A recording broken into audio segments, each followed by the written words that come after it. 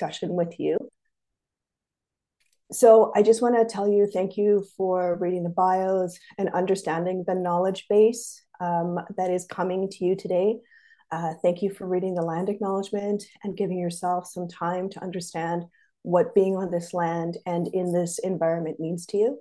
I also really want to thank Uche, Rayanne, and Jenna for offering their insights and their expertise and their heart and their time on this today. I'm really, really delighted to share this space with them and to facilitate this conversation. So just a quick note that we will be sending out a PDF afterwards that's going to have additional readings and calls to action, and they will also include the full bios for Jenna, Rayanne, and Uche. So on that note, let's get started. So when we think about writing ethically, the first problem we have is a problem of definition. So how are we defining ethics?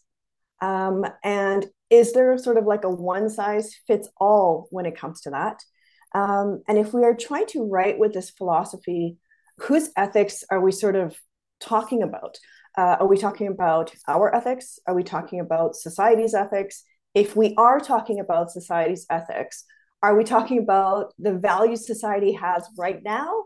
Or are we talking about the values that we want society to have as it evolves? And then sort of adding to this like really complex question, we've also seen the rise of people in media pushing harmful agendas, and they're cloaking it as their attempt to bring society back to like the noble path and bring society back to the good. And this kind of begs another question. So in the current climate, how are we navigating our personal ethics against what seems to be the let's just catch and hold the public's attention for the 1 second we have? So if I can sort of take that question, and Uche, may I pass it on to you to start us off on this? Thank you very much, Natasha. I'm so honored to be sharing this space with Jenna, Rayan, and Natasha. And I also want to use this opportunity to appreciate the Writers Guild of Alberta for making this conversation, which is a conversation a lot of people wouldn't want to tackle. And Natasha, you've asked a rather complex question, which would take at least 30-page essay to address. And so I'm just going to do my best to bring my thoughts together and then put it out there for Jenna and Rayan to maybe take them apart. So I think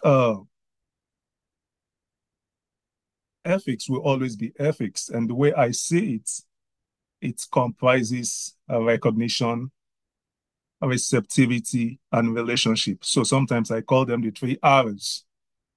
So and in South Africa, they have this philosophy or humanist philosophy, which is called Ubuntu. I am because you are.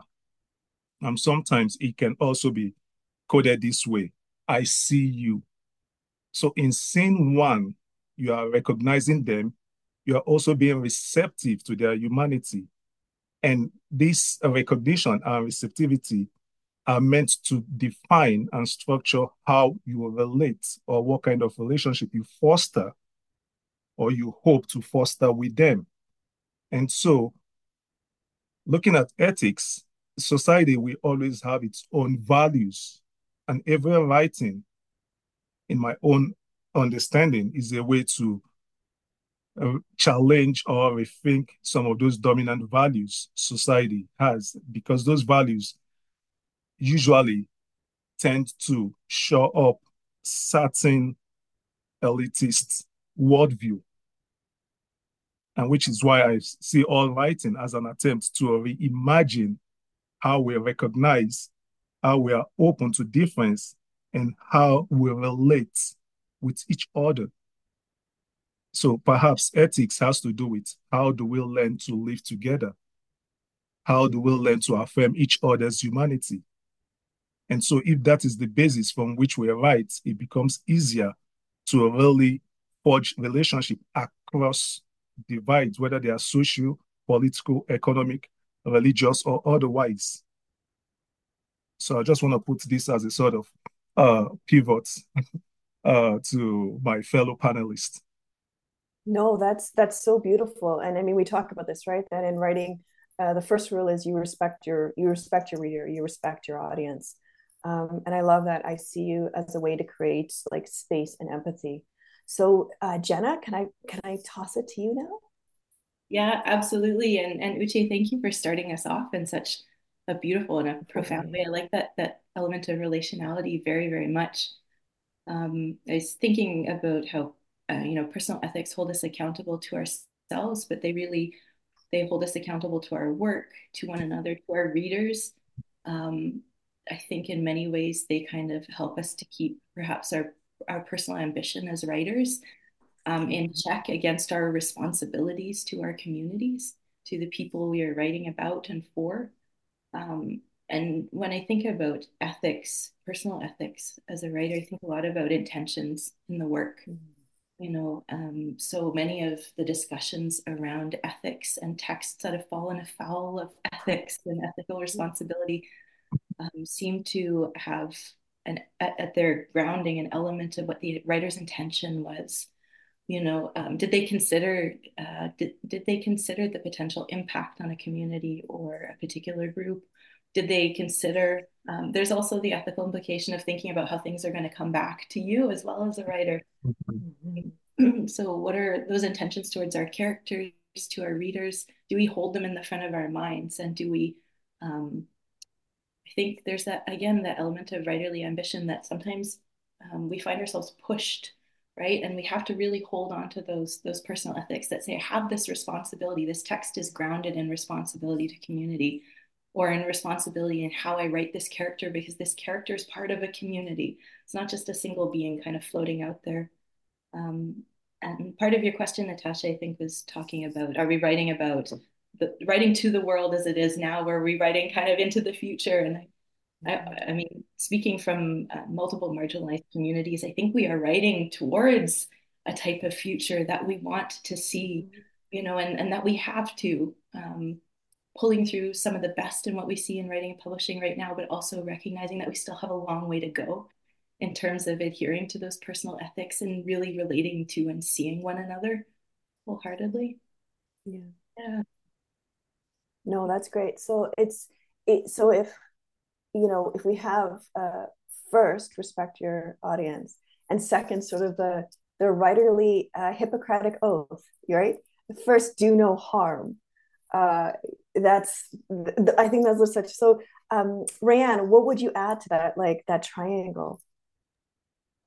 Um, so I think that, Uche talked about, and then Jenna touched on this idea of the respect, but also challenging the dominant lens and challenging the dominant values, um, which I think when we think about the intention of ethics and around the writing, for me, that's where I sit most fully in my processing around the ethics of the writing is this idea of challenging the dominant values, especially if you're a member within that dominant group.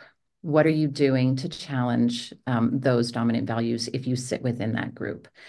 And then along with that, when we're thinking about this commitment to future, what are you doing within that dominant group to a commitment to challenge as a writing into the future, right? There's often conversations about which we may get into it further on around the way historical stories are written or historical lenses and whether or not we should be writing outside of that lens. And so for me, within the terms of looking at this as ethics in writings and the relationship to the intention, that commitment to challenging that historical lens becomes imperative in the way I want to approach the future writing or the way we challenge that particular lens. That's gorgeous because I think what it also talks about is like the idea of like remember your place in history, right? In 20 years from now, 5 years from now, how will people remember the things that you did? And we can all think of books that like in the moment were highly, highly successful. And then, you fast forward 10 years, and the lens is different because people realize there was harm created in those stories, even though someone was trying to like be good and do no harm, they actually created harm. Right. Yeah, no, that's great. Any last minute thoughts from any of you regarding this? If I can just chip in just a little bit. Yeah, I think Jenna and Rayan, they made such insightful contribution to really think about futurity. But I also want us to take a pause to also look at the moment, because in as much as we were thinking about the future, for some people, the future is already foreclosed. And so while we have an eye towards the future, we should also be attentive to the now. Yeah. That's When you just say what. the future is for some people, the future is already foreclosed. Can you clarify that for? Yeah, so for some people, the future is almost dystopic. And for some people, the Mm, future is already full of optimism, full of sunshine. yeah. And so they have this enthusiasm to look forward to a future. And then for some people, the future is so overwhelming, so bleak, so gloomy. So to really look for a future, to really imagine or to even imagine a future becomes problematic. And so even Mm, as we as we strive to imagine a different order to what is happening in contemporary times, we also need to see how we can reimagine this now to yeah. account for our journey towards the future. Yeah. Jenna, Rayanne, I see you both nodding along with this. Any closing thoughts? Rayanne, go first. Go first. You're both being very Canadian and polite. um, I think that the thing that I'm taking away also from Uche's addition there is this idea around the space that we take up. And I don't mean that in the way of we should consider how much, like that a specific writer should consider how much space, but the way they're using that space and the intention behind the way they're using that space or writing into that space.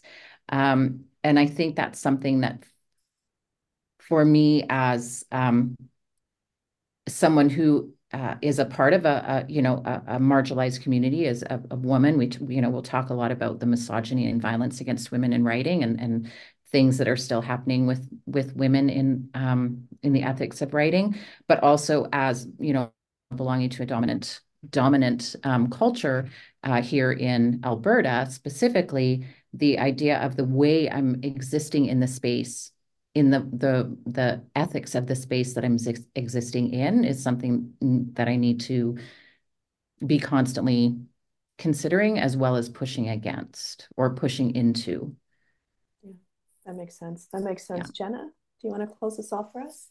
Sure. Sorry, I was a little slow on the button push there. I'm just going to go back to what Uche was saying and express my gratitude for how you phrased that need in order to even begin to consider a future for so many communities and so many writers from diverse communities, and that future might itself be very problematic. And the thought of I guess coming down back to the ethics of the present is how we do that caretaking amongst our communities as writers and as people right now, so that collectively, we can even write and think towards potential futures, Yeah. and have a sense of agency to be able to get there. Yes. Yeah. Uche, I really, really appreciate your words. Thank you. That's beautiful. I'm going to move on to the next question, but just a note to our friends in the audience: if you have questions, please feel free to put them in the chat. We will reserve some time at the end of the session to acknowledge and answer as many questions as we possibly can. Rayanne, we were talking about you mentioned misogyny, so let's jump into this. So we're seeing a rise of book bannings. And the idea that some books have to be taken from public consumption because they're normalizing identities, experiences, communities that are considered like harmful to society. And so like the question of whether a group or organization has the right to censor on behalf of society is like a whole other panel. So we're not going to go there. But what it's sort of leaving is this idea of like reader agency, and that is the idea that readers have the right to pick up and or put down books that don't align with their values, no matter how ignorant or outdated other people may find those values or find those books. But then the question is like, where is a writer's ethics and a reader's agency when we're dealing with works where it can be argued that harm is present, and or harmful ideas are being normalized? And so the example I'm thinking about was with Game of Thrones, and it was regarding the glorification of violence against women. And the argument that many of these scenes were not there to serve any story purpose. They were there to specifically cater to a very specific group within a community who wanted to see violence against women sort of perpetuated and romanticized, glorified, fetish. And so we also see sometimes too within like the romance industry, the continuing idea of certain like harmful ideas. So my love can change him, the romanticization of abuse within relationship or from romantic partners, and it's so much so that I think many of us have attended writing workshops, and these books are held up as like the epitome of great storytelling, and this is what you want to do because wow, look how successful it was. And so Rand, can I start with you and ask the question about where is the balance for a writer between acknowledging the reader, acknowledging themselves, and then acknowledging an industry that will often put profits ahead of quality or integrity? Okay, so I have so many notes and thoughts Many on thoughts. this, but I'm going to try and go through them all in hopefully a way that begins to move them together. So one of the first things that I want to think about when we think about writing such as the Game of Thrones is this consideration of women as authority at the expense of other women coming into their power because of emotional or physical trauma. So the expense of one at the other. I also want us to think about the idea of our writing in this material as sexualized gendered violence versus gendered violence. We see gendered violence written around men in that an example that I'll use, someone gets their hand cut off versus a woman's character development comes at the expense of rape, right? So sexualized gendered violence versus gendered violence and how we perceive those things to be a mechanism for a character's development or growth. So we see violence being used as this mini trope.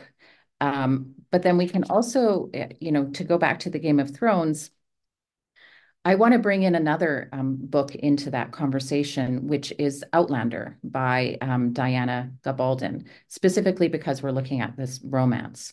So Game of Thrones was written by a male lens, a modern male lens. Outlander was written by a female lens, arguably not that modern, right? The books originally were older, and yet both of them are littered with sexualized violence against women and massive amounts of rape and used as a trope to growth. And so, okay, so that's there's that lens. And then we also have to flip that and consider how the Me Too movements have changed some of this. So Game of Thrones season 8 shifted some of that lens, new writers, not George R.R. Martin. And there was a real shift in the lens of women empowerment, becoming the leaders in that. And yet we can look at this concept as well as normalizing violence towards women as historical, a correct historical context. But what we see often in fantasy genres, there's written as historical, and yet we normalize dragons in the same way that we say we must normalize violence against women because this happened in a historical context, and yet we're writing dragons, or those authors are writing about dragons. So the fact that we're saying we must do that because it's historically correct is an incorrect argument, right? So we need to consider that lens as well if we're talking about the ethics around writing, misogyny. And then to carry on even one step further, I want to take a very immediate look at what has happened with Barbie. We saw the film Barbie created. We now see the Oscars have come out, and the male figure in that role was awarded a nomination. The female lead was not. The Greta Gerwig was not. And so we go back to the lens of, which brings me hopefully to round this all out, the lens of what we consider having value and impact in women's writing. So we consider the value of trauma as being more impactful and valuable when we think about female character development than we do around the writing of strong women, but in the context of something like a romance trope. To then lead to the next part of your question, I'm trying to get my points in to make space for this this fight between the critic of stigmatizing romance as not having impact, and then those who defend that kind of rape culture within romance to justify taste or kink in the writing of that, and the mass culture or mass market as meaning it lacks value because it's not being written from this particularly traumatic impact lens that we see in other writing used to justify it. I hope that's making sense as a way to frame that. So the problem is all of those things perpetuate patriarchy as the only winner. Maybe I'll stop there and leave that for more conversation. Yeah. No, well done, because it's a big topic. Jenna, can I jump to you for this? You absolutely can. Like Rayanne, you'll hear me rustling papers because I had far more thoughts than I have notes everywhere. I think I'm going to just jump back in, Natasha, and kind of go back to some of the original points that you had asked as well. I'm going to briefly just touch on the restriction of books and then the thinking about our own prejudice as readers and as writers.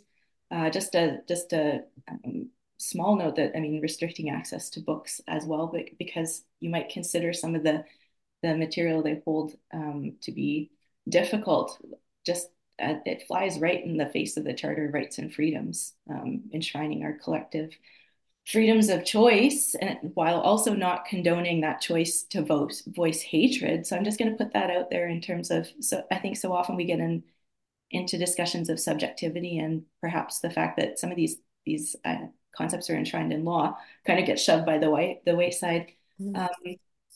When we think about difficult topics as well, something that came up, I noticed in a number of the supplemental materials that are being provided as resources after this discussion, was what we consider difficult and whether we as readers and as writers are really willing to lean into what we may consider difficult, particularly when it rubs up against our prejudice.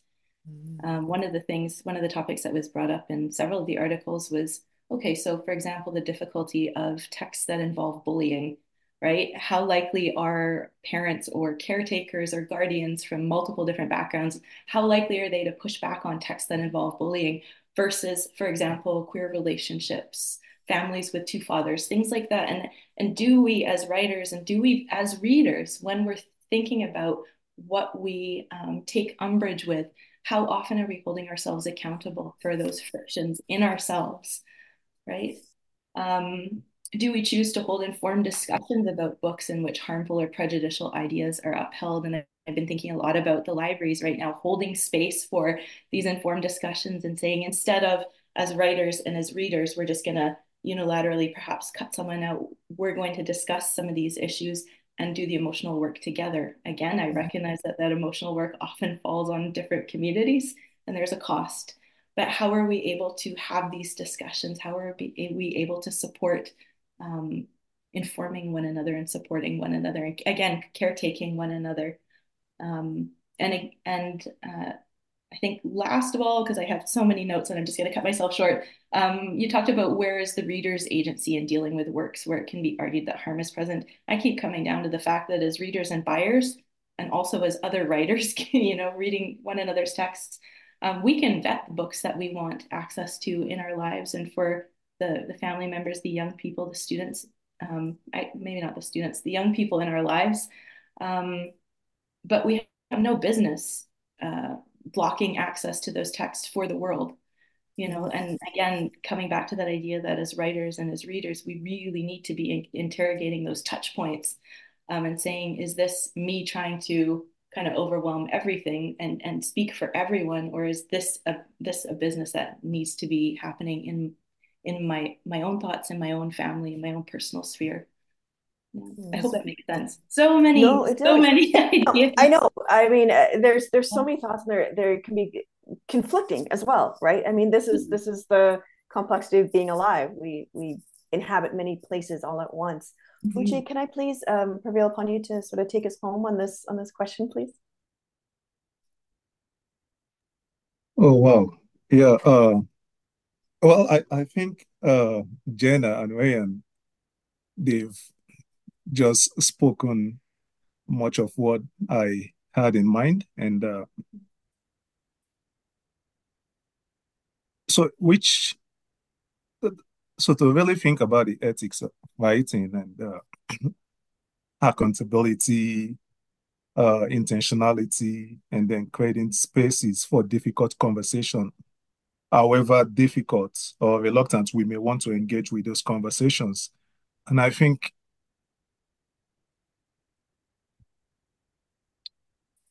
writing aspires towards a sort of rethinking, and to get people to rethink their positions, their perspectives on life is usually difficult. And so I think, because these questions are questions I'm still like thinking about almost every time I set out to write.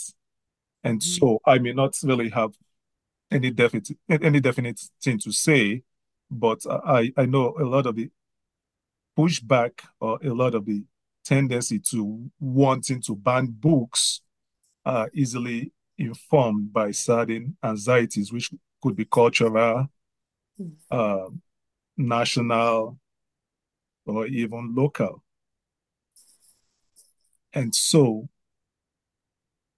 sometimes it becomes difficult to even engage people to just have a glimpse into how they are feeling and what is informing or fueling these anxieties towards, oh, we just have to censor, we have to repress, we have to silence, we have to curtail or curtail people's voices. And then it's an uncomfortable conversation for me, and I guess for a lot of people, because, and I think that's also part of the complexities or the dimensionality of ethics, because it's wanting people to see the world differently or to see the world from your own perspective, and your perspective may just be as flawed as theirs. And then, but how do we come to a space where we can say, oh, my perspective is flawed, but it can be shifted a little. Your perspective is equally flawed, and it can be tweaked a little. And then can we see in a way that is mutually affirming of each other's inkling of their perspective?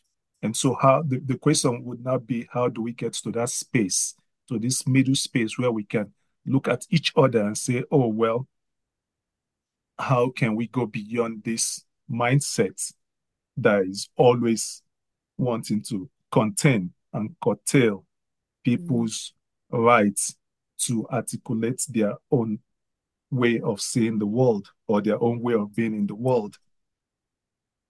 I think that's just that that's all I can say for now. Yeah, because these are quite provocative and they can be overwhelming questions, but I think having this space to think through them, or to think together with Ryan and Jenna and you, Natasha, can also be a good way to tease out the naughty fans in those conversations. Yeah, because there's not always one answer, and and as we sort of said at the beginning, there's not an answer fits all, right? And that's part of the hardship of it, is that we can't just like look it up in a tip sheet and be like, yes, if it fits these parameters, this is what we do. Just looking ahead to the time, Jenna, I'm going to please start with you on this. So, okay, so if we aim for ethics in our writing, and so we can say this sort of funnels down now into how an author is going to approach characters who don't share their lived experience, and the consequences when the public believes an author to have acted in bad faith when creating like those characters. So in 2019, Sourcebook Fire pulled the publication of Kosoko Jackson's debut YA novel, A Place for Wolves, at his request, following criticism with how he had represented the Kosovo War. And then, we fast forward to Janine Cummings and American Dirt, which also had a very similar controversy. In her case, the book tour was canceled amid sort of these like, quote, unspecified threats of specific physical violence. And it was a claim that the publisher then had to they were forced to walk it back and admit that no such claims had ever been received towards this author. Yet one of the book's critics, Miriam Gurba, I hope I'm saying her name correctly, she did receive death threats for criticizing the book. So the question then is, if both the reader and the author can face this intense backlash when discussing integrity and ethics and how we're creating these characters that don't exist in the spaces that we exist in, the question is like, does that tension then create a sense of balance, or is there a sense of imbalance with that? Jenna, what do you think? I'm going to jump off the deep end here. I'm actually going to go back and just very briefly address one of those texts in particular and some of the critiques around it, and then the feedback. But I want to just kind of open with a quotation. It's from one of the supplemental texts. Again, I can't recommend people enough. We have a wonderful list of additional texts to which we're kind of speaking. And this is something that Kavita Das said in her essay on the ethics of writing about social issues while minimizing harm. And Das reminds us that ethics are not ancillary to craft, but in fact critical to the craft of writing, like foreground. It's not something that comes in terms of marketing. It's not something that comes in terms of publication. It's like foreground your ethics and your responsibilities in your writing for all of us, regardless of community. And just as I come to that discussion of those two particular texts, I'm going to cherry pick. I've been reading quite a bit about American Dirt and about Janine Cummings, and one of the criticisms that was leveled against Cummings, and there has been a lot of back and forth, was that she's a white writer. At the time was identifying as a white writer, and a lot of the critique said, well, you shouldn't be writing outside your lane. Oh, can of worms going kaboom, right? And I think a lot of the feedback around that text is that it's not that. I mean, if we all write to our very specific backgrounds, our very specific demographics, where can we go? But the larger discussion, I think, that came out of that was her book appeals to an audience that has not gone out of its way to educate itself about prejudices against, in this particular case, about Mexican people. And so this was a book that spoke into, leaned heavily on stereotypes, on very tired tropes, and then was upheld by the publishing industry. And I think we also, in terms of talking about agency as writers and readers, we also need to recognize there's that, what's the responsibility of our publishing industry as well? The publishing industry then upheld the text as like, this is the text if you want to learn about these issues. And all of these things work together to really create an explosive situation. This is not the book by any means to teach people about the injustices being done to Latinx people. There are better books, better informed books, better grounded books, and more skilled books, right? So I think the discussion ends up being oversimplified, and it's saying this writer is not allowed to write about this because of this. And it's like, well, think about the text itself. Think about the voids of information into which this text is speaking and drawing from. right? The reader's responsibility, the publisher's responsibility. There are a lot of things working together there. So again, we get the pushback, and I'll cut this part a little bit shorter because I'm respecting our time here. I think the readers from marginalized communities responding to correct or inform or respond out of this visceral sense of being misrepresented. I appreciate that there is that ability. What I have seen predominantly is a bigger backlash. And here I look at what critics like Miriam Gerber-Serrano faced, and which included death threats, by the way, that were not walked back. Whereas Cummins did face threats, but they were, I think the publishers tended to walk back the book launches as opposed to actually feeling worried for her physical safety. So I appreciate the ability to provide feedback and to provide information in return to a writer and say, hey, these are some issues you might want to consider. I worry about how that impacts the people from marginalized communities who are providing that feedback. And I do think the ability of readers from diverse communities to critique texts aimed at, set in, or ostensibly speaking for those communities is vital, but it does put the emotional labor onto the communities, right, to provide that. So it begs the question again, how are we stepping up for one another, and how are we providing allyship to one another, particularly if harm is being done through a text to a particular community? How are we holding one another to account and saying this is not okay, instead of expecting that pushback to come from people within the particular community to which harm has been done? And the last little part of that is I do also worry that increased pushback and controversy, I think it's vital, but I also worry about the publishing side of things, because I think publishers sometimes will turn tail and run if they anticipate complications in the potential text. And I think that's a discussion that needs to be had as well, because that can lead to a kind of silencing. So. Yeah, absolutely. No, beautifully said. Uche, can I toss it to you? Yeah, thank you very much for those amazing insights as usual, Jen. So I recall a couple of years ago, I asked my Mexican friend if he had read American Dirt, because it was all the rave, and I think it was also one of the books endorsed by Oprah Winfrey. And he said, oh, well, that book is not about Mexico. It's just about the writer's own imagined Mexico.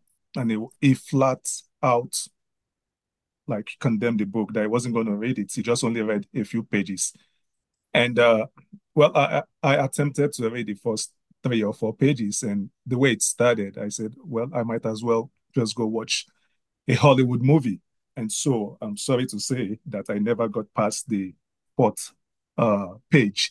So, but then this question of, and I like the point Jenna made about, oh, if we all just write about our community, how then can we understand or even build a relationship with other communities?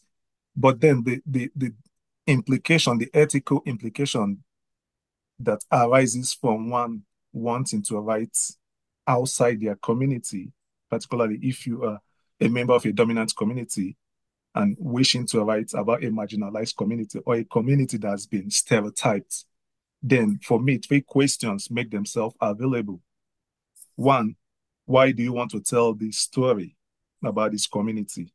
And then 2, how will you tell the story about this community? And then 3, what do you want readers to make of the story you've told about this community? And so that brings me to balance and imbalance of the kind of stories we choose to tell, or what Adichie would call the danger of a single story, and what our forebear Chinua Achebe will say, that story fiction is always two sides. One is the beneficent fiction, that's fiction that aspires to affirm other people's humanity without flattening their complexity. And then the other one will be malignant fiction, that's fiction that rehashes stereotypes and dehumanizes the other or other communities. And so if I choose to write about someone whose experience is marginal, or someone who has been stigmatized or marginalized, then the ethical obligation or responsibility I have is, can I tell that story as truthfully and as complex and as balanced as possible? But more importantly, am I the one who should tell that story? And so I'll leave that out there for us to think about. No, no. And I really, you know what, I really love that both of you bring up the point that the idea of staying in your lane becomes incredibly restrictive to everybody involved. And I think if we take it to its like ludicrous logical end, it basically means there will never be any more writers for, you know, kids and teens, because at the point in time we turn 18, we're no longer part of that community. Therefore, we will never again have children who will read stories, because those stories for them will never exist. And then, you know, apologies to all the adult readers and the adult writers, because your population will diminish because there's no kids who are growing up to become adult readers, right? But Rayanne, like, can I ask you to take us home on this? Some really amazing, like, thank you so much to all three of you, because some really beautiful, thoughtful points have been made, and I thank you. I thank you for being willing to be vulnerable and candid and honest with all of this. So Rayanne, yes, please. Yeah, I think I would just add on to this that ethically, I would ask those dominant communities in their writing to think about their own systemic and cultural biases before moving into writing those, those characters, those conversations, those etc. Right? It's one thing it's a very flattening thing to say, do your research about those communities first, and it's another conversation to say, are you aware of your own systemic bias? Are you aware of your own cultural bias? Are you aware of what that means within the context of the characters you may be developing, or even the kind of research that you're doing, or those kinds of questions. Perhaps a takeaway of that, one takeaway for that would be for us to understand even what cultural bias is, as an ethical consideration within our writing, to understand or to have an educational component to our writing that considers ethics in terms of dominant culture, and the lens of publishers, which I think Jenna touched on, which I thought was so impactful, is the understanding of how the conflict with ethics and writings in writing stories that are not your own are impacted through the public, the way the publishers deal with that conflict, right? And what that means for us. I think that might be a couple of the takeaways that we should move into. And, certainly even in some of the support material that we've got here, thinking about then also understanding and owning our own individual definition then of what ethics is, or what bias is. Yeah. Beautiful, beautiful, beautiful. I'm seeing some comments in the chat, and we've got about 14-ish minutes, so I'm going to just move us towards that. I thank the three of you for pulling in that conversation about own voices and how we navigate that. So thank you very much for just being so smooth and effortless in all of that.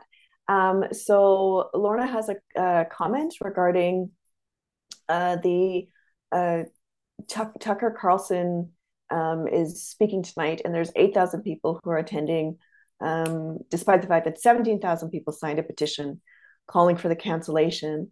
I feel like the takeaway of that is that more than twice as many people were like, no. So I feel like there's hope in that moment.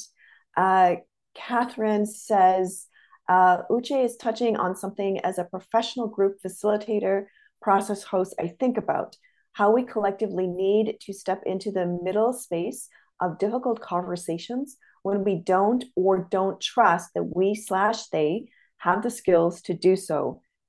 In my opinion, COVID and the collective isolation we experienced has translated to a diminished ability to listen, to risk, to be cordial. Social media amplified the loss of these skills, the skills we need more than ever to help us reckon and work through the very issues we're exploring right now. So thank you, Catherine, because that brings up a really good point about like what all three of you touched on, which is like our own personal bias. So is there like one tip for someone is saying, well, I don't think I'm biased. I think I'm a pretty like progressive, live and let live kind of person. Um, is there like one tip we can give in terms of like here's a good like check for yourself? Um, so, Jenna, can I please start with you? Is there like a tip you can give for like how do we know if we're engaging in our bias or if we're engaging in critical thinking? Like, how do we do this? Yeah, in 30 Holy seconds. smokes!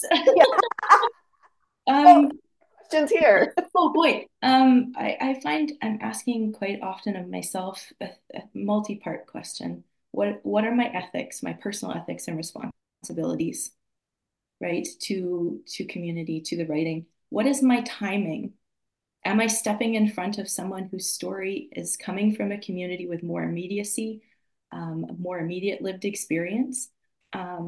And is there a time where, as part of my ethics and my responsibility to community, I say, this is not my place, this is not my time, I step back.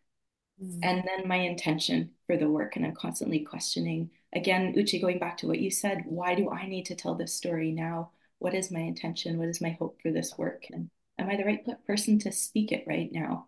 So Beautiful, constantly thinking through beautiful. these things. Yeah, Uche, do you have anything that you can add to that?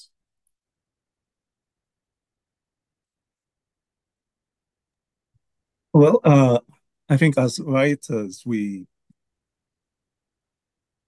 have powers, but of course, those powers are also constrained by individual and uh, community and systemic and national constraints. But then I think one has to also, one of the, I don't know if it can be called a tip or a way of saying, but I think one thing would be acknowledging the kind of power you have and the privilege you have, and then asking yourself, do I use my power and privilege in a way that disavow someone else's experience, their identity, their reality, or their way of being in the world? Beautiful, beautiful. Thank you, Uche. Rayanne, how about you? Any tip you can add to this? Um, I I think it's kind of bridging and touching on what both Uche and Jenna have stated. And when we think about, how do we understand our bias or how do we recognize that, the capacity to sit within your place of privilege, and look at those community cultural biases, and you have an awareness of how that frames your own experience. So it's one thing to say, well, I think I'm, recognized and am open to all experiences. And yet if we can't recognize where we sit within our community bias and how that frames potential systemic and cultural bias, that's a risk. And there was also something that I think Julie had posted in the comments about also recognizing joy, and I think we don't want to take that away either, right? I mean, for myself as a woman writer, I can recognize the ethics in ensuring,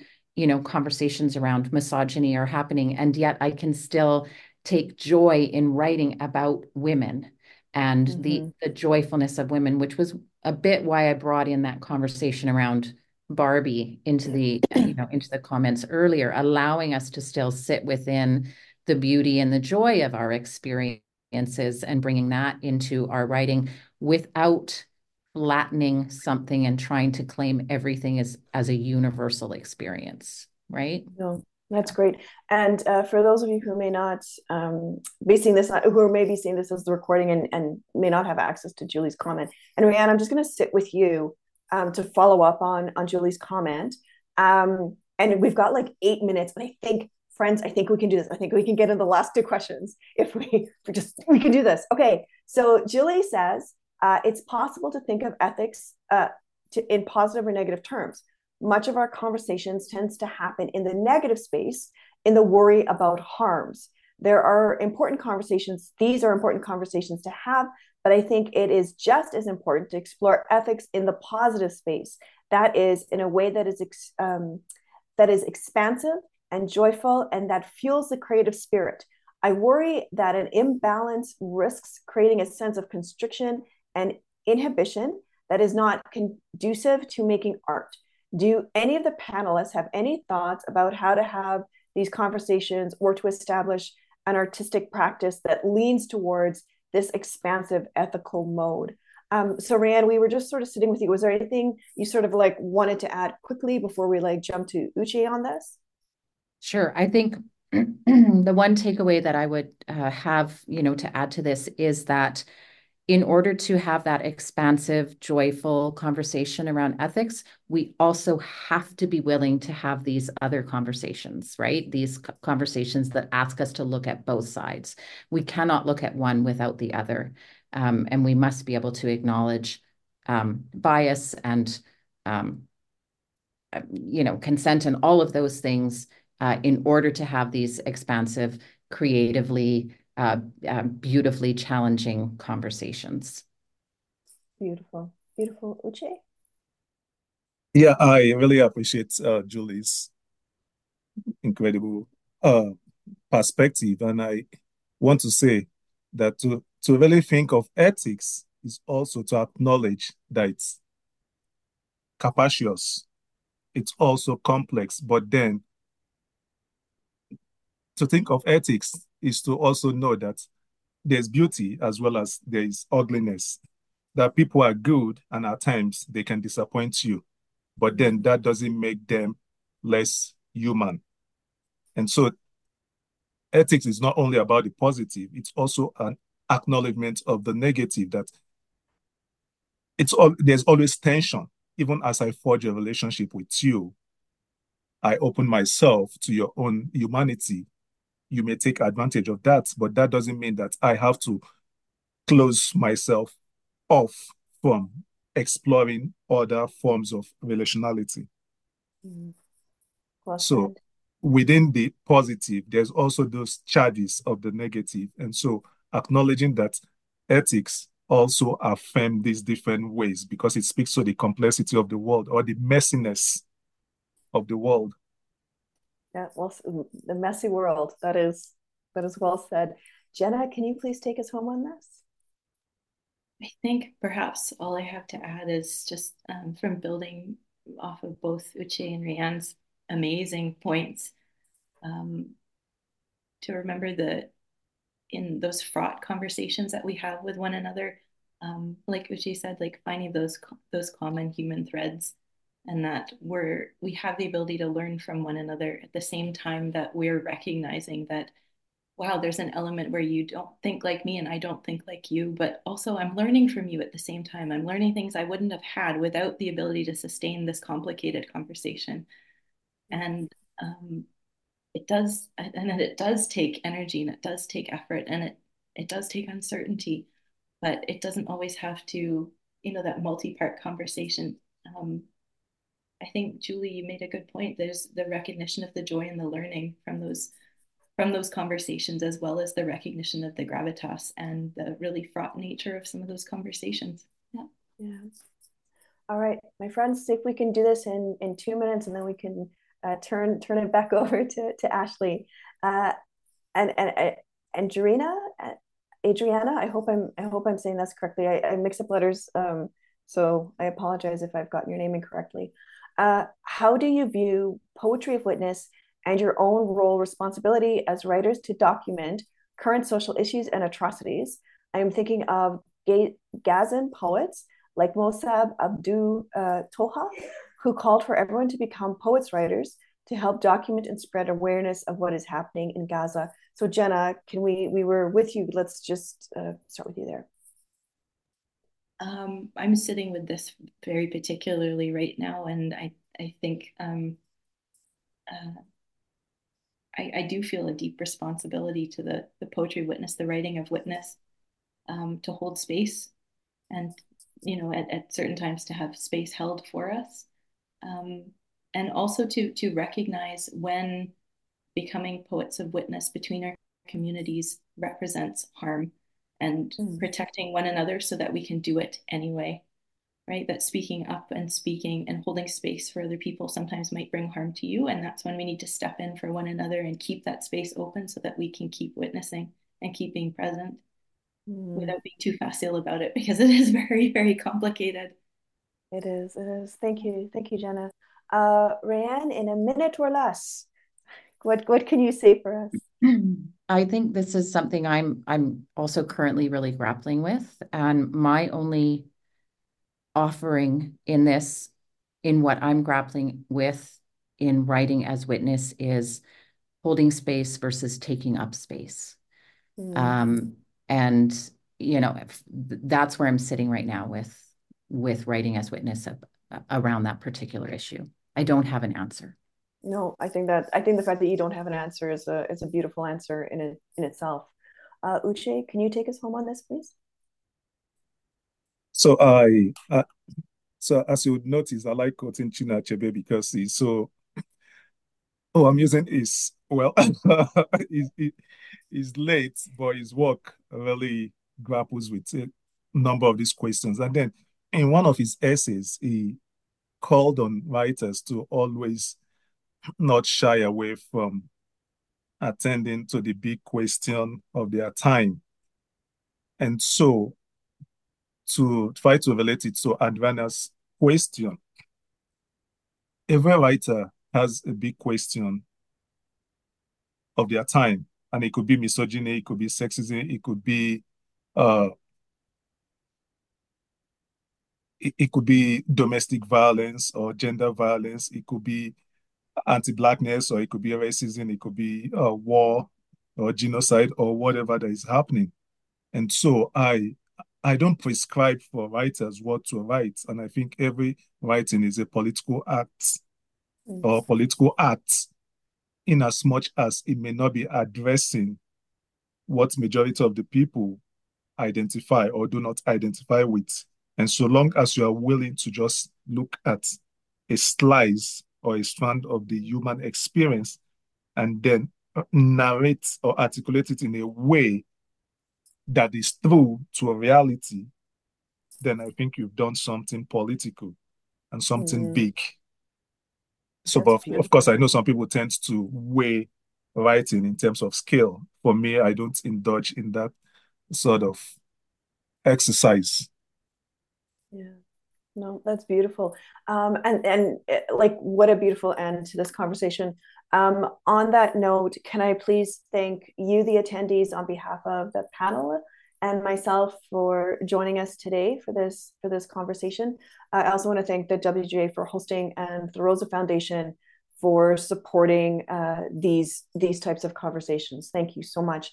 Ashley, may I please turn it over to you now? Yes, thanks, Natasha.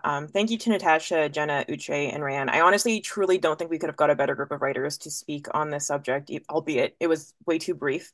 But I just, again, thank you to everybody for taking the time to make this a really special inaugural panel in 2024. And I also just wanted to let everybody know who's still with us that we will be continuing this monthly for the next 12 months. So next month will be happening February 21st, and it'll be on the banning of books in Alberta and Canada. So that one you'll also want to tune in on. So just thank you again to everybody. We appreciate you more than you know.